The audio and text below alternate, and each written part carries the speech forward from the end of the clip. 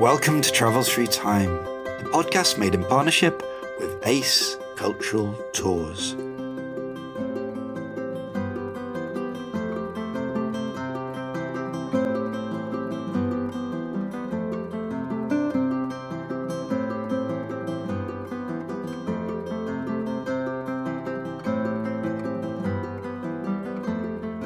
Hello, it's Violet here. Today's guest is the multi-talented artist, historian and musician, Dr. Amy Jeffs. She is going to take us to 1327, a year of high political drama when Edward II was deposed by his wife, Isabella, and his teenage son, Edward III, was crowned and began his 50-year reign. We look at these events through the prism of two manuscripts, one which gives insights into the relationship between the young king and his mother, while the other shows how people responded to the unprecedented deposition of the former king.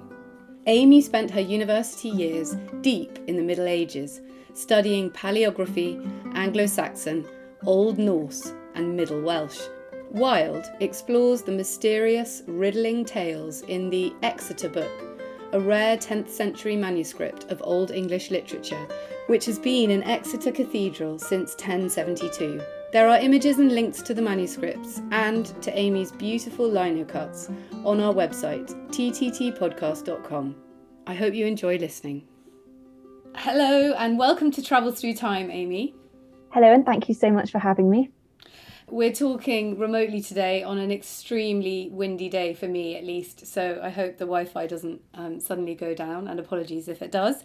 But today we're going to be talking about the medieval period and two ends of the medieval period. We're going to start off by talking about your book Wild, which is out in paperback, and that is very much focused on the early medieval period. So I'd like to start off by talking about that, and then we're going to move a little bit later for your chosen year. But I'd like to start by asking you about your approach, because you are really unusually multi-talented. So you are an artist and you illustrate your books with these absolutely stunning lino cuts.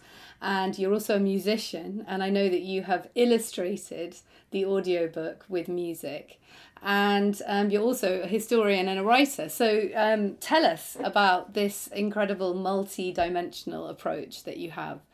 So I think there's a great deal of pressure when you're at school or when you're starting at university to have a thing. And certainly I felt this, and I enjoyed painting, I enjoyed drama, I enjoyed writing a lot, although I didn't think of it as at all central to things. I really loved studying, but I didn't really have one thing that I focused on. And when I went off to university, this became even more apparent that I was kind of butterflying between different activities. And but in the end, I think something that has been a nice outcome of that is that actually, you know, with these books, it's been an opportunity to bring all the things together that I had kind of quite seriously dabbled in over the years, and some of them very seriously. So when I wrote a PhD, I realized in the process that I was learning to write. I hadn't thought about writing as being central to my interests until then, but realized that I loved crafting argument. I liked telling stories. When I started giving papers at conferences, it's what a lot of the feedback was, oh, you know, whenever you do give a paper, you tell stories. And then, you know, having these sideline hobbies of music and art, that started when I started writing for a more general audience. I realized that these stories could be enriched in ways other than just the written word. And that was certainly, being a historian of the Middle Ages, gave me permission to do that, because that's how medieval people approach storytelling.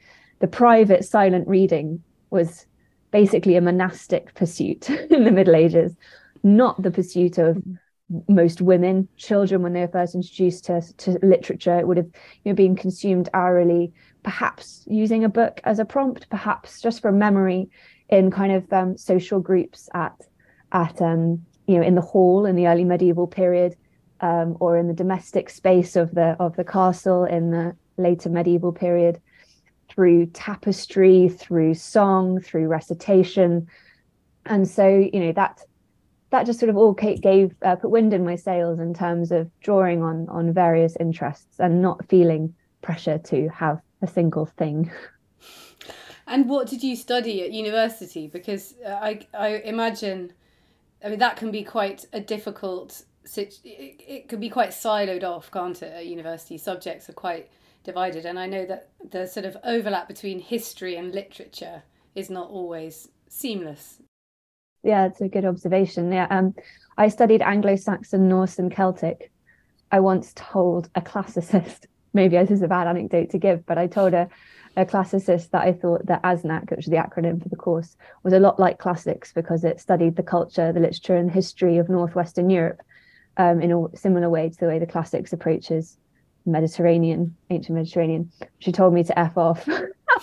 Really? Yeah, which was very funny because I was so shocked. I was like, did she just... I couldn't kind of react. She walked off, and then I was like, that was really mean. And is that because classics is so much more important than classical Latin and Greek? I think I just encountered a thing that I thought was dead, like a prejudice that I thought was no longer existed. And then there we go.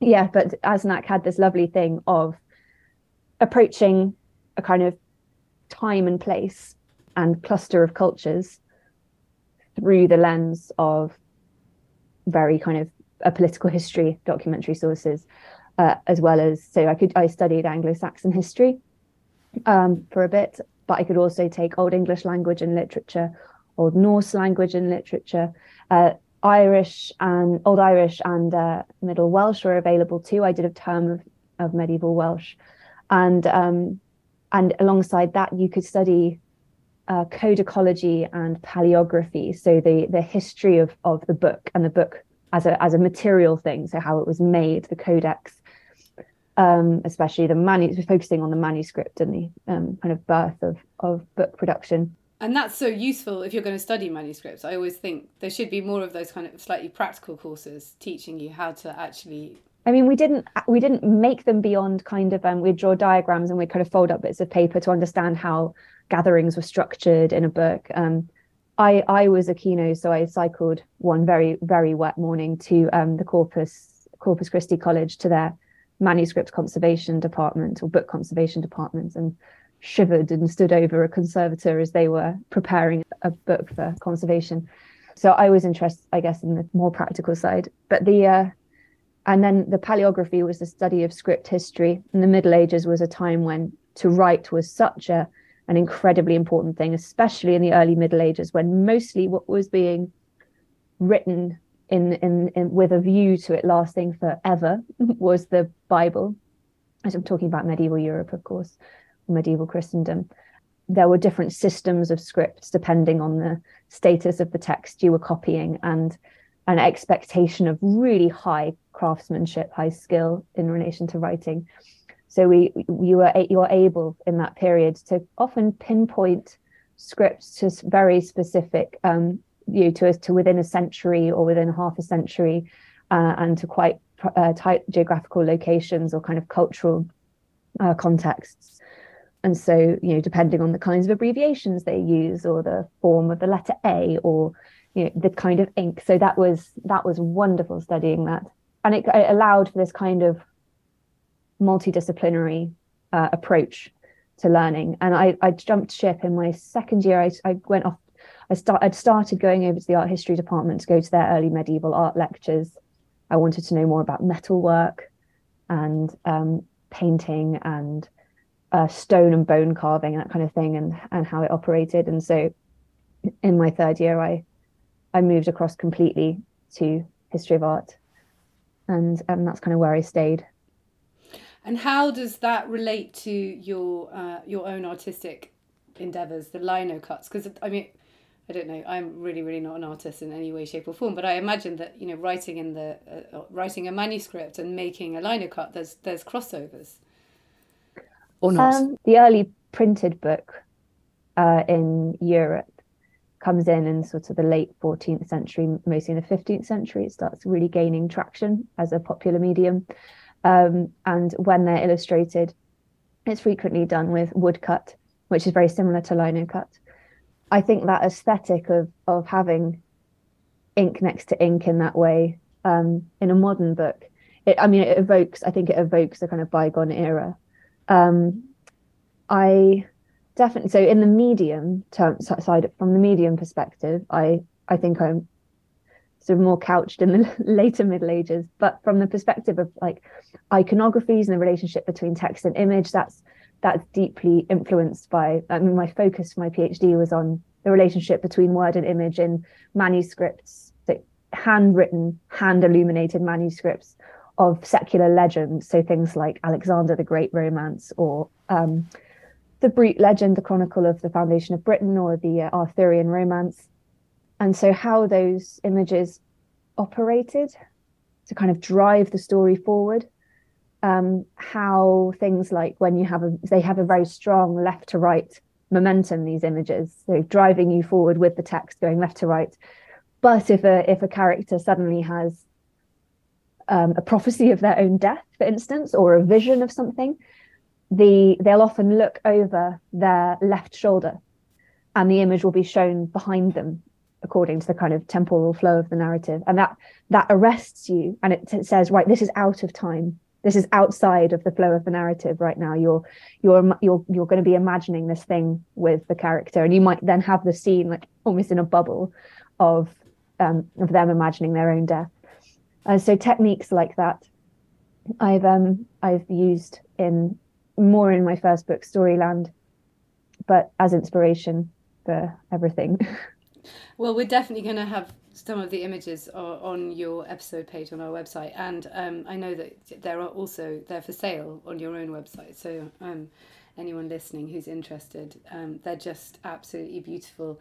And I listened to one of your other interviews where you talked about the gaps in what we know about especially early medieval history, and the gaps in the liner cut, the sort of blank spaces. So can you talk a bit about that? I thought that was a really lovely metaphor. Yeah, one of the things that drew me to printmaking in this particular style was I was working with an artist called Chris Pigg, who lives in my hometown, and he makes really clever use of negative space, so areas of black. He's a very skilled liner cut artist. He copies kind of the techniques of Victorian wood engravers. So when where he does kind of apply the tools to the surface of the liner, it's very, very meticulous, very technically brilliant. But then you get these swathes of completely untouched block, which come out black. And I loved that idea when I started illustrating medieval texts, or coming up with illustrations responding to medieval literature, because there are so many mysteries surrounding them. Mysteries from the time as a historical period, and also in terms of our understanding of what might be happening in the text, especially when it comes to the early medieval stuff like the Old English elegies, or the Welsh Englynion. Those black spaces seem to be eloquent of that void, and so that's something I've enjoyed playing with as I've been illustrating them. And Wild is based mainly on these elegies, which are in the Exeter book, which is in Exeter Cathedral. So can you talk a bit about that? Who do we have any idea who wrote it when it was written down? Presumably a lot of the poems in it were much older. Yes, so the Exeter book came to Exeter Cathedral in 1072 with the death of the first Bishop of Exeter, who was called Bishop Leofric. The manuscript was probably made in the 970s. It's a collection of poems and texts in Old English, mostly poetry. The poems seem to come from disparate sources. There's no single author. There are no named authors. There are no titles. There's only sort of enlarged initials to show you where the next text might begin, and that's not always clear. There are some 94 Old English riddles, and nestled among them are these poems we call the Old English elegies, which have a very powerful riddling quality, enigmatic quality, to the extent that some people have tried to interpret them as riddles. And I think there are dialectical differences between some of the poems that suggest they come from quite different contexts or different ages. Some of them probably were composed a long, long time before they were written, into the manuscript. But this is the only place in which they survive, and there are only 4 large compendia of Old English poetry in existence today, and this is one of them. I mean, it should be on the national curriculum, the Exeter book. It's such an astonishing object. So that's, I think that's a good potted history there. Yeah, and you divide up the sections of the book into earth, ocean, forest, beast, fen, catastrophe, and paradise, which is just very evocative and lovely. But I wanted to ask you about your relationship with the natural world and as explored in Wild, because a lot of the stories obviously are very much based in nature, and you talk about the idea of Wild having a renaissance at the moment, which that you can think of writers like Robert Macfarlane, but then also the whole rewilding movement and that kind of thing. So I wondered if you could just talk a bit about that. So how do you think it feeds into our historical perspective? Well, I think these poems, the Old English elegies, evoke very powerfully the kind of natural world of northwestern Europe in this period. They are filled with storms, with sleet, with hail, with kind of rain, and those things are and a kind of ocean voyages or voyages on the sea. In a place of exile, but those all of those environments are kind of coupled with descriptions of psychological situations. Let's say it's a very strong case of pathetic fallacy, especially in the Old English ones. In the Welsh one that I include for the forest chapter, it's a slightly different situation where the narrator's psychological state actually stands almost in antithesis to the natural world that he's in. So it's a kind of a forest bursting into spring and the cuckoo's calling, and yet he's dying from leprosy. So there's this contrast. But in the Old English ones, there's a much more sort of literal relationship between the psychological state of the narrator and the wilderness described. And I think first and foremost, it's always, since I first encountered them as a student aged 18, they struck me as very haunting and beautiful, and like something I wanted to do something about them one day. So that's what this is. And I felt that they had a great modernity, or that's the wrong word. They had a kind of modern resonance because there are very few descriptions of technology in them. You've basically got the natural world and the narrator's mind, which we can still identify with today. And I guess the force of nature in these poems, and nature that isn't somehow a separate thing, the way we talk about nature like it's apart from us today is so silly. And that wasn't natura in medieval text is everything. It's it's all around you. Yeah, and we are part of it, and it's everything that is, including the kind of our mental world. So these are just ways in which I thought there's these poems and this idea of the wilderness could resonate with modern readers. And I think there's something about their mystery, and the idea of the mystery of the poems, because we don't know if they were meant to be riddles. We don't know if they have some kind of very literal, they're constantly being reinterpreted, and someone else will have found the meaning of Wolf and Erdwacher, which is one of these poems about a woman pining for someone she calls Wolf, and she's out in the fens on an island, and there's a kind of love triangle going on. It's very hard to comprehend. But personally, as much as I hope that people keep pursuing the quest to find these solutions, there's great joy in the fact, for me, in the fact that there probably is no way of definitively proving what they mean. But perhaps the meanings were always intended to be ambiguous. I think that's one of the features about the past, which always strikes me, is how they just didn't seem so hung up on having certainty and things being black and white as we are today. I think that's part of the thing with the wilderness or the theme of the wild, is with these poems, there's a certain amount of, you have to perform a certain amount of self-humiliation. You're like, okay, I may never understand exactly what these mean, but I can find them beautiful, or I can find them disturbing, and I can kind of crouch down into them and explore them, and it's okay. I don't have to come out with an answer. Definitive meaning, yeah. And I think that as we reassess our relationship with nature, quote unquote, and with things like rewilding, when it's done in its best form, it is an act of kind of submission. Yeah. And so that's I suppose another way in which the wild in these poems seemed to be, or the wild seemed a good way of kind of exploring these poems. Yeah, and I think as you talk about, that you go down into these, I don't know, was it a barrow, and sort of go and lie in the reed beds and slide through the reed beds, and the landscape is a way of connecting with the distant past, because parts of it are the same, and I guess the weather and all those sort of features of the sort of universal features of the natural world, and that is a way of getting an understanding of the distant past, isn't it?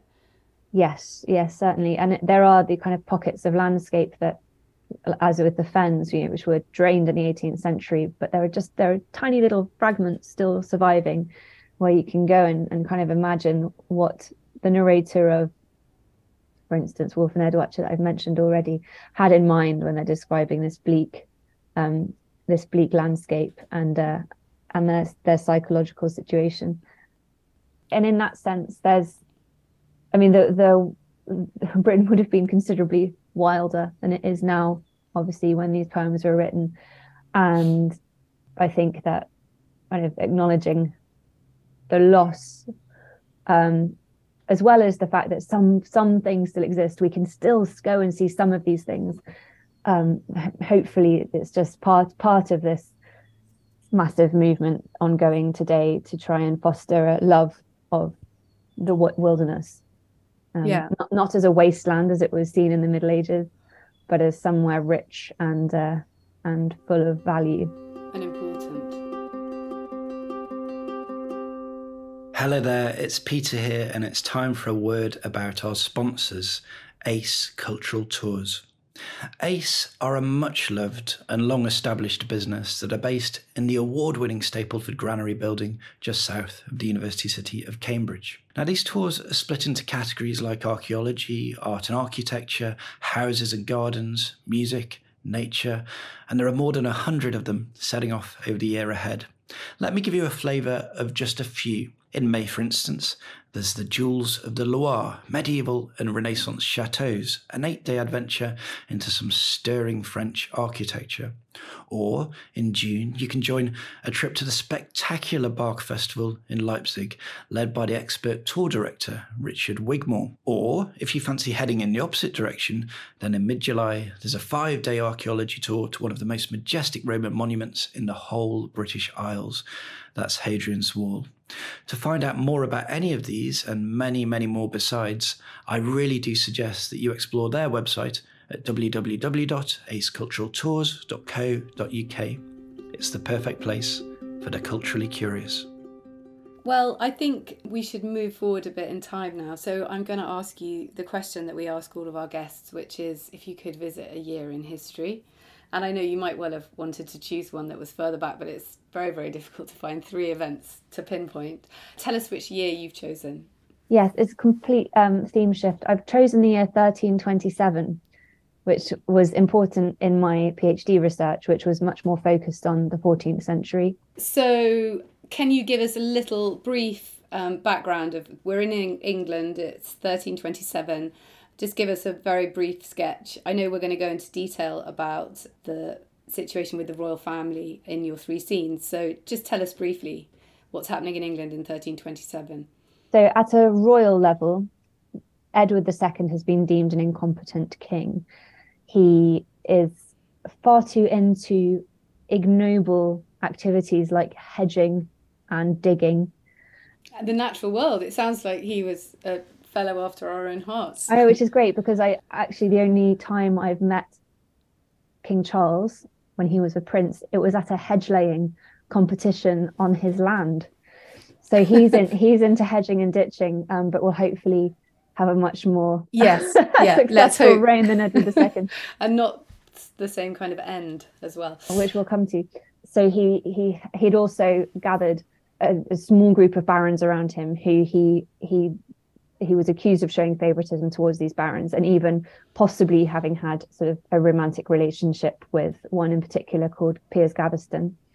And so in 1327, and the very, very early on in 1327, we have his wife, Isabella of France, and her lover and political ally, Roger Mortimer, pressurizing the king to abdicate, and they're successful. So this happens on the 21st of January.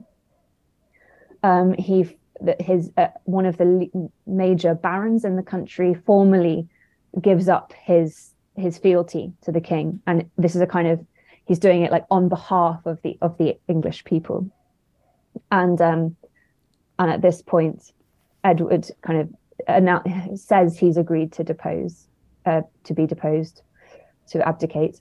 And then within a few days, his son, Edward III, who's only 15 years old, is proclaimed the new king.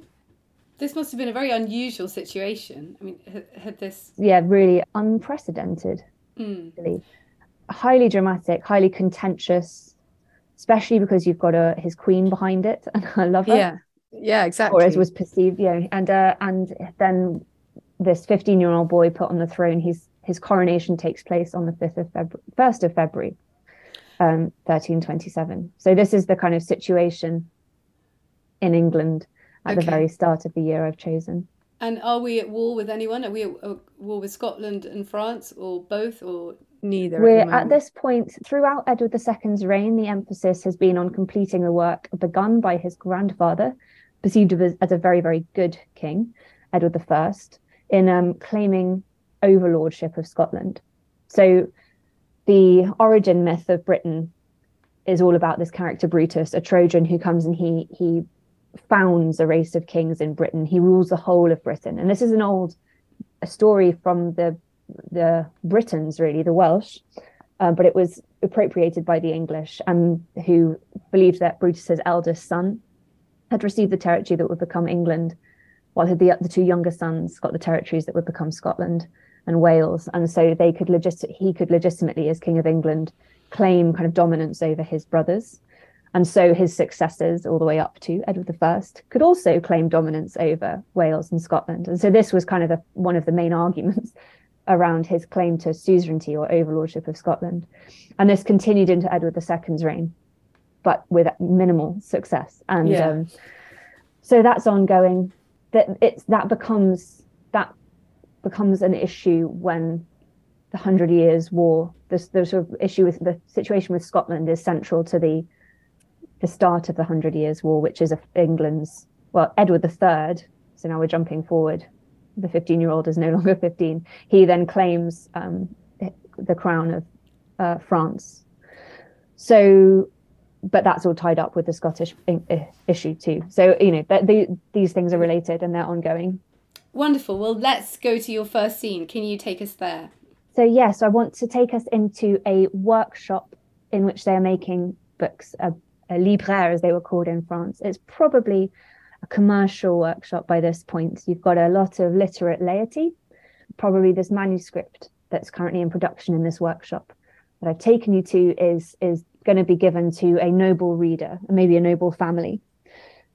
And it's quite run-of-the-mill. It contains a chronicle about the origins of Britain that runs all the way up to the reign of Edward II. And it is very biased. So it's a chronicle by a guy called Pierre de Langtoft. And it's vehemently anti-Scottish. And it's all about this kind of claim to Scotland. And it's preceded by a series of illustrations showing the kings of England from William the Conqueror up to Edward II. And this is a known cycle of illustrations. It's found elsewhere. And you just have the king enthroned with a few little attributes that may be irrelevant to his reign. And that it's always quite glorious. And underneath most of the kings, apart from a few for various reasons, where they have genealogical diagrams, there's a poem called the Edwardian Hexametric Genealogy, for those who are interested. Catchy title. Yeah. That sort of gives praise for that king and some salient details about his reign. And when it comes to Edward II, who, when this manuscript was being produced initially, was the king, it has a kind of praise poem to him. And it says, "Do not delay in defeating the vile Scots. Did you know that Brutus was only 33 years old when he claimed the whole of Britain?" And the portrait of the king in the other versions of this that survive of this cycle of poems and images show Edward II sitting gloriously, kind of scepter in hand on his throne, being king. But the reason I'm interested in this manuscript particularly is that something happens mid-production, and I do like seeing craftspeople scratching their heads and trying to work out how the hell they're going to make this commission work. Now the king has been deposed because it's not really applicable anymore, but maybe they've received the money, they can't, how are they going to make this work with the materials they have? And how are they going to keep it orthodox too? They need to find out quickly what they're allowed to say, because it's a really politically tense situation. And so what's probably happened, because how manuscripts were produced is that they would be written first by the scribe, then they'd be handed over to the illuminator or illustrator to be filled with pictures. Do you think this one would have been copied from one of the other ones, and possibly not one of the ones that have survived? Yeah, so there were probably many other versions of this text in circulation. This is a particularly nicely illustrated one. It's called, it's in the British Library. It's called Royal MS 20A2, and it's available online. So if you look, yeah, we're going to put a link on the website, definitely. It does look a little bit rough to our eyes, but it was probably quite a costly object at the time. So the scribe has done their thing. They've written the whole thing out, and they're about to hand over to the illustrator. And then Edward II is no longer king. And so the good thing about parchment, animal skin parchment, is that you can erase text without destroying it. So they would have used some kind of abrasive material, maybe even a knife, to scrape the ink of his poem off the surface. And then they replaced it with a text called The Lament of Edward II, which is in Old French. The rest of the poem, the previous bits have been in Latin. And it's in the first person, and it was believed to have been written by Edward II himself, saying, "Oh, woe is me, I was such a terrible king. It's definitely the best thing to have done to have abdicated the throne of England and passed it on to my very responsible, albeit quite young son, Edward." And so this is kind of very earnest justification and from the king's perspective, which hopefully puts to bed any kind of rumours that Isabella and Mortimer pressurised him into doing it, that kind of thing. And so this has been put in by the scribe, and now the illuminator has to come up with a better image, because the one of Edward II looking happy on the throne won't do it anymore. And so they've got this completely unique image of Edward II sitting on his throne, but handing his crown to a young man who is clearly Edward III, his 15-year-old son, and Edward III is taking it from him. And either side, you've got what you find in some of the other illustrations, these strong kind of like branches and leaves growing up either side, sort of symbolizing the vigor of the royal line as a kind of tree, and that don't worry, nothing untoward has happened. This is all under control. So this was the artists and the assemblers of the text getting together in this workshop and being like, what are we going to do? There's this poem available, maybe it's been issued in the town or given as some kind of sermon, and they're able to take that, and produce something legitimate. And does the poem appear anywhere else? I don't think so. I think it's the only surviving version, and it's the only, I'm sure it was, I don't think they came up with it themselves. No, presumably that they're trying to do the right thing and not rock the boat, and especially the fact that it's in the first person, it would be quite a bold thing to do to write from the king's perspective. And they might well have consulted the patron, whoever had commissioned it, mightn't they? And said, what should we do? It's a bit tricky. Which I think when we encounter political history, it's so often quite far away from life on the ground, and especially kind of commercial, everyday town life. This is perhaps was in there were commercial workshops making these kinds of things in Oxford and in Norwich and and in London, of course. So we're getting a little insight into a kind of, what are we going to do? Yeah, and it's always fascinating those, like when there's a mistake or something has gone wrong, there's been a sort of disruptive moment, and you suddenly get a little insight into the people who were making it. I love that. Wonderful. Well, let's move on now to your second scene. Where are we off to this time? So the second scene is we're going higher now. We're going into the court, I'm going to say, let's say we're in Edward III's bedroom, and he's newly king, or just about to become king, and his mother's bought him a present. Now, this is a thing in the Middle Ages, as this was something I was very, very interested in when I was writing my thesis, was the role of elite noble women in commissioning books for their sons, especially, to kind of foster their chivalric education. And so there's enough evidence to say that books of Arthurian legend, books about Alexander the Great, these were, and especially with illustrations, and they're in the vernacular, so Old French, and they're written in verse. So they're very engaging texts with these lovely pen and wash pictures that are very sort of focused on details of armor and trebuchets and action, were commissioned by noble female patrons to give to their sons, probably around the age of 13, 14, when they're coming into their age of understanding and they want them to start pursuing their chivalric training. And it's not enough just to know how to use a sword or ride a horse. You have to be ideologically completely invested in this idea of being a knight. And that's what these texts are often about, is this kind of questing, martial, noble ethos. Of course, if your son is a prince or a king, then you're going to up the ante a little bit. And there's some more. There were these texts called Mirrors for Princes that were in circulation. Yeah. But there's one text in particular called The Secret of Secrets, which was supposedly written by Aristotle for Alexander the Great.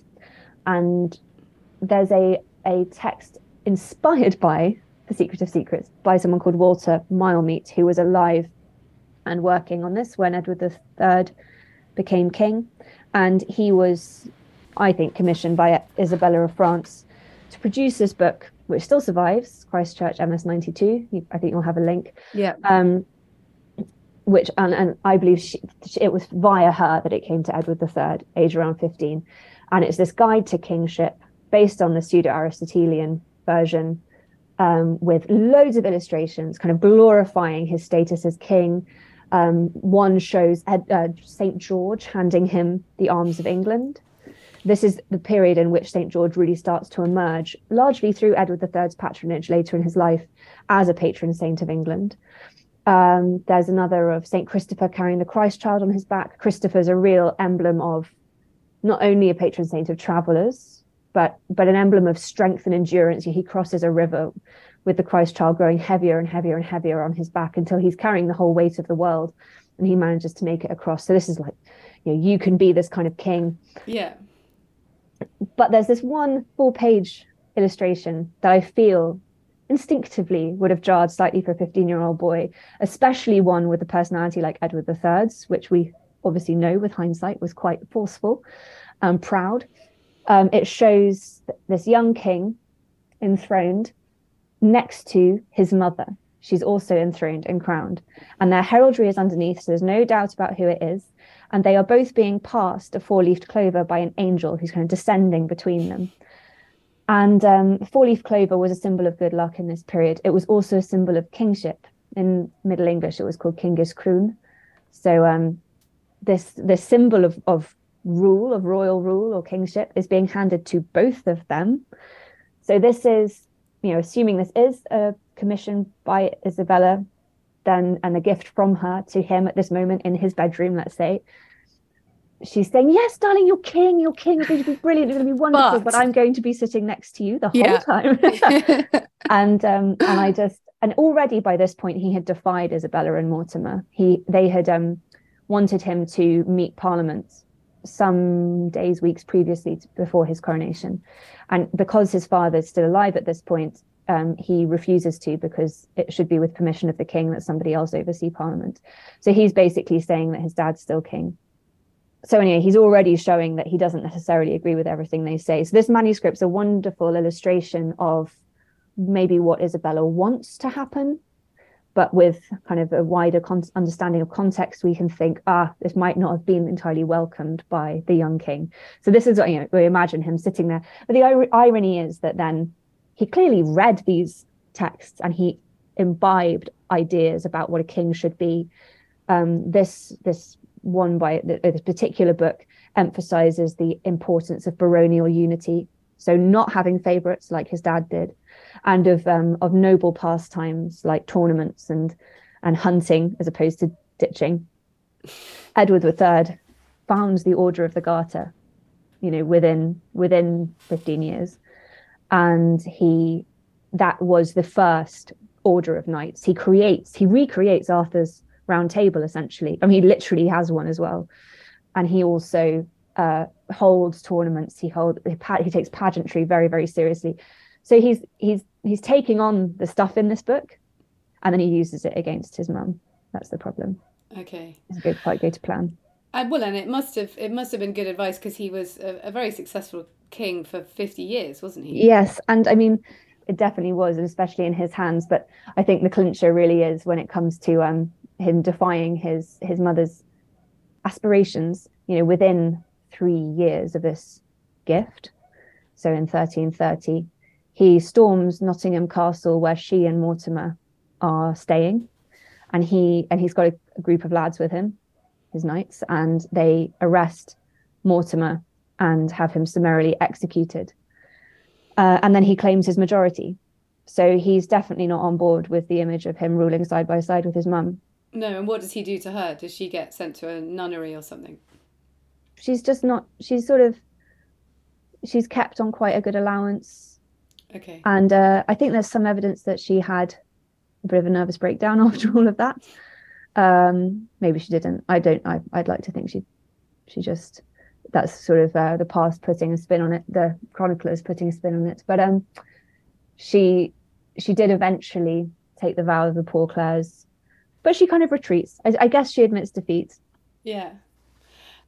Wonderful. Well, let's move on to your final scene, which is in Gloucester. Yes. So we're now at the funeral of Edward II. So we're all, if we're British listeners, will be familiar right now with the usual run of things when it comes to royal funerals and coronations. If there's anything other than a royal coronation. So you usually have the funeral first, and then the next monarch is crowned, and the two kind of go hand in hand as a very conspicuous and often very beautiful transfer of power. It's just kind of a visible version of an invisible transformation. So it enables us as the polity to conceptualize what has taken place for the body politic. The king is dead, long live the king. Yeah, absolutely. So that's usually what happens, and what had happened in the Middle Ages up to this point, or in medieval England. But Edward II was still alive when Edward III became king, and he remains alive for most of that year. 11 months after, well, actually, it's not quite 11 months. So the funeral takes place 11 months later, but it's on September the 21st. Edward II's imprisoned in Berkeley Castle and dies. He almost certainly dies. There were lots of rumours circulating in subsequent decades, and to this day, that he escaped, went off and lived as a Dominican in Italy or something. Became a hedge layer, perhaps. Perhaps, yeah, that would be nice. But he died, and it was widely believed that he had been killed. Slightly later, chroniclers started this story of the red hot poker. Oh, yes. Some way you wouldn't want a red hot poker. This is quite typical of medieval chroniclers to invent, quite probably invent, what's known as a lex talionis, a punishment in kind. So because he'd been accused of homosexuality, it seemed somehow fitting to have him die by this method. And so anyway, he dies, and there is a 2-month gap before his body is interred. But the funeral itself, this is where I want to come to, is that it's a proper state funeral. And he's the first king of England to have a wooden effigy instead of lying in state. So his hearse is brought through the city with this wooden figurine on the top of the coffin with very realistically painted skin and with real hair. And he's dressed in his coronation regalia, robes, and he's holding regalia. So he's got a scepter, he's got a silver crown, he's got a silver gilt ring. The hearse itself is beautifully adorned with all kinds of figures of saints, and it's got 4 big gold heraldic lions at the corners, which are in mantles, and they're holding the arms of England. And so, there's a fascinating article by a scholar called Joel Burden, which talks about this idea of the funeral as a rite of passage, and how the situation around Edward II's funeral, if you gave it any thought, was very destabilizing and controversial. Regicide, massive political upheaval, constitutional impropriety, all of these things could have led to a great sense of instability among the populace. But we know that procession through Gloucester was at least expected to be very well attended, because there were oak barriers set up to restrain the crowds. And people would have seen this highly ornate, highly orthodox funeral, which used these symbols of continuity, like the lion, like the heraldry, the regalia, the coronation, jewels and crown, that would have been symbols of kind of the permanence of the royal line, a little bit like the trees growing up either side of the crown in the manuscript we talked about first. And a lot of these details come from the wardrobe accounts. So we know it's not just chroniclers who could make stuff up, but we know what was really used for the funeral. And then he was buried in Gloucester Cathedral, which by this point hadn't had its big refurbishment. It was actually, it's believed, revenue from pilgrims to Edward II's shrine, who started treating him as a saint. This isn't unusual with quite unsuccessful kings in a political sense. They start being venerated as holy. So clearly there was some kind of success, and he's not a baddie, he was just a bad king. Yeah, absolutely. And then you get this kind of Gothic refurbishment of Gloucester Cathedral, making it look how it looks now, with these beautiful spires and sort of pinnacles and things. But yeah, that was my final scene, this elaborate funeral, this expression of stability, continuity, wealth. Reassuring everyone that it's all going to be fine. And why did they make the wooden effigy? Was it because it was so long since he died, so they couldn't really have him lying in an open casket? Possibly. I mean, I guess that's one of those mysteries. Was it that there was no body? Yeah, maybe. Dun, dun, dun. But from that point onwards, they did start using effigies, and some of them survive. You can when you go to Westminster Abbey and go into the treasures rooms there, there are some effigies from later medieval kings. And I suppose they must have been made from life or death. I mean, they must have been made. Yes, it depends on the kind of, that sort of opens up the issue of portraiture. Yeah, and I think we're too that's at least an hour. That can be for next time. So if you could have picked up something from one of these 3 scenes that we visited today to bring with you back to the present, to keep, what would it be? I think possibly Edward II's crown, his coronation crown. That would be a nice thing to have. The silver gilt one from his effigy. It would make a wonderful storytelling device. That's a great choice. Thank you so much, Amy, for talking to me today. It's been really, really interesting. Yeah, thank you so much for having me. I've really enjoyed it. What a great challenge. That was me, Violet Moller, talking to Amy Jeffs about her book Wild, which has just been released in paperback. Her illustrations can be ordered from amyjeffshistoria.com. And as always, there's lots more information on our website, tttpodcast.com. I hope you enjoyed listening. Until next time, goodbye.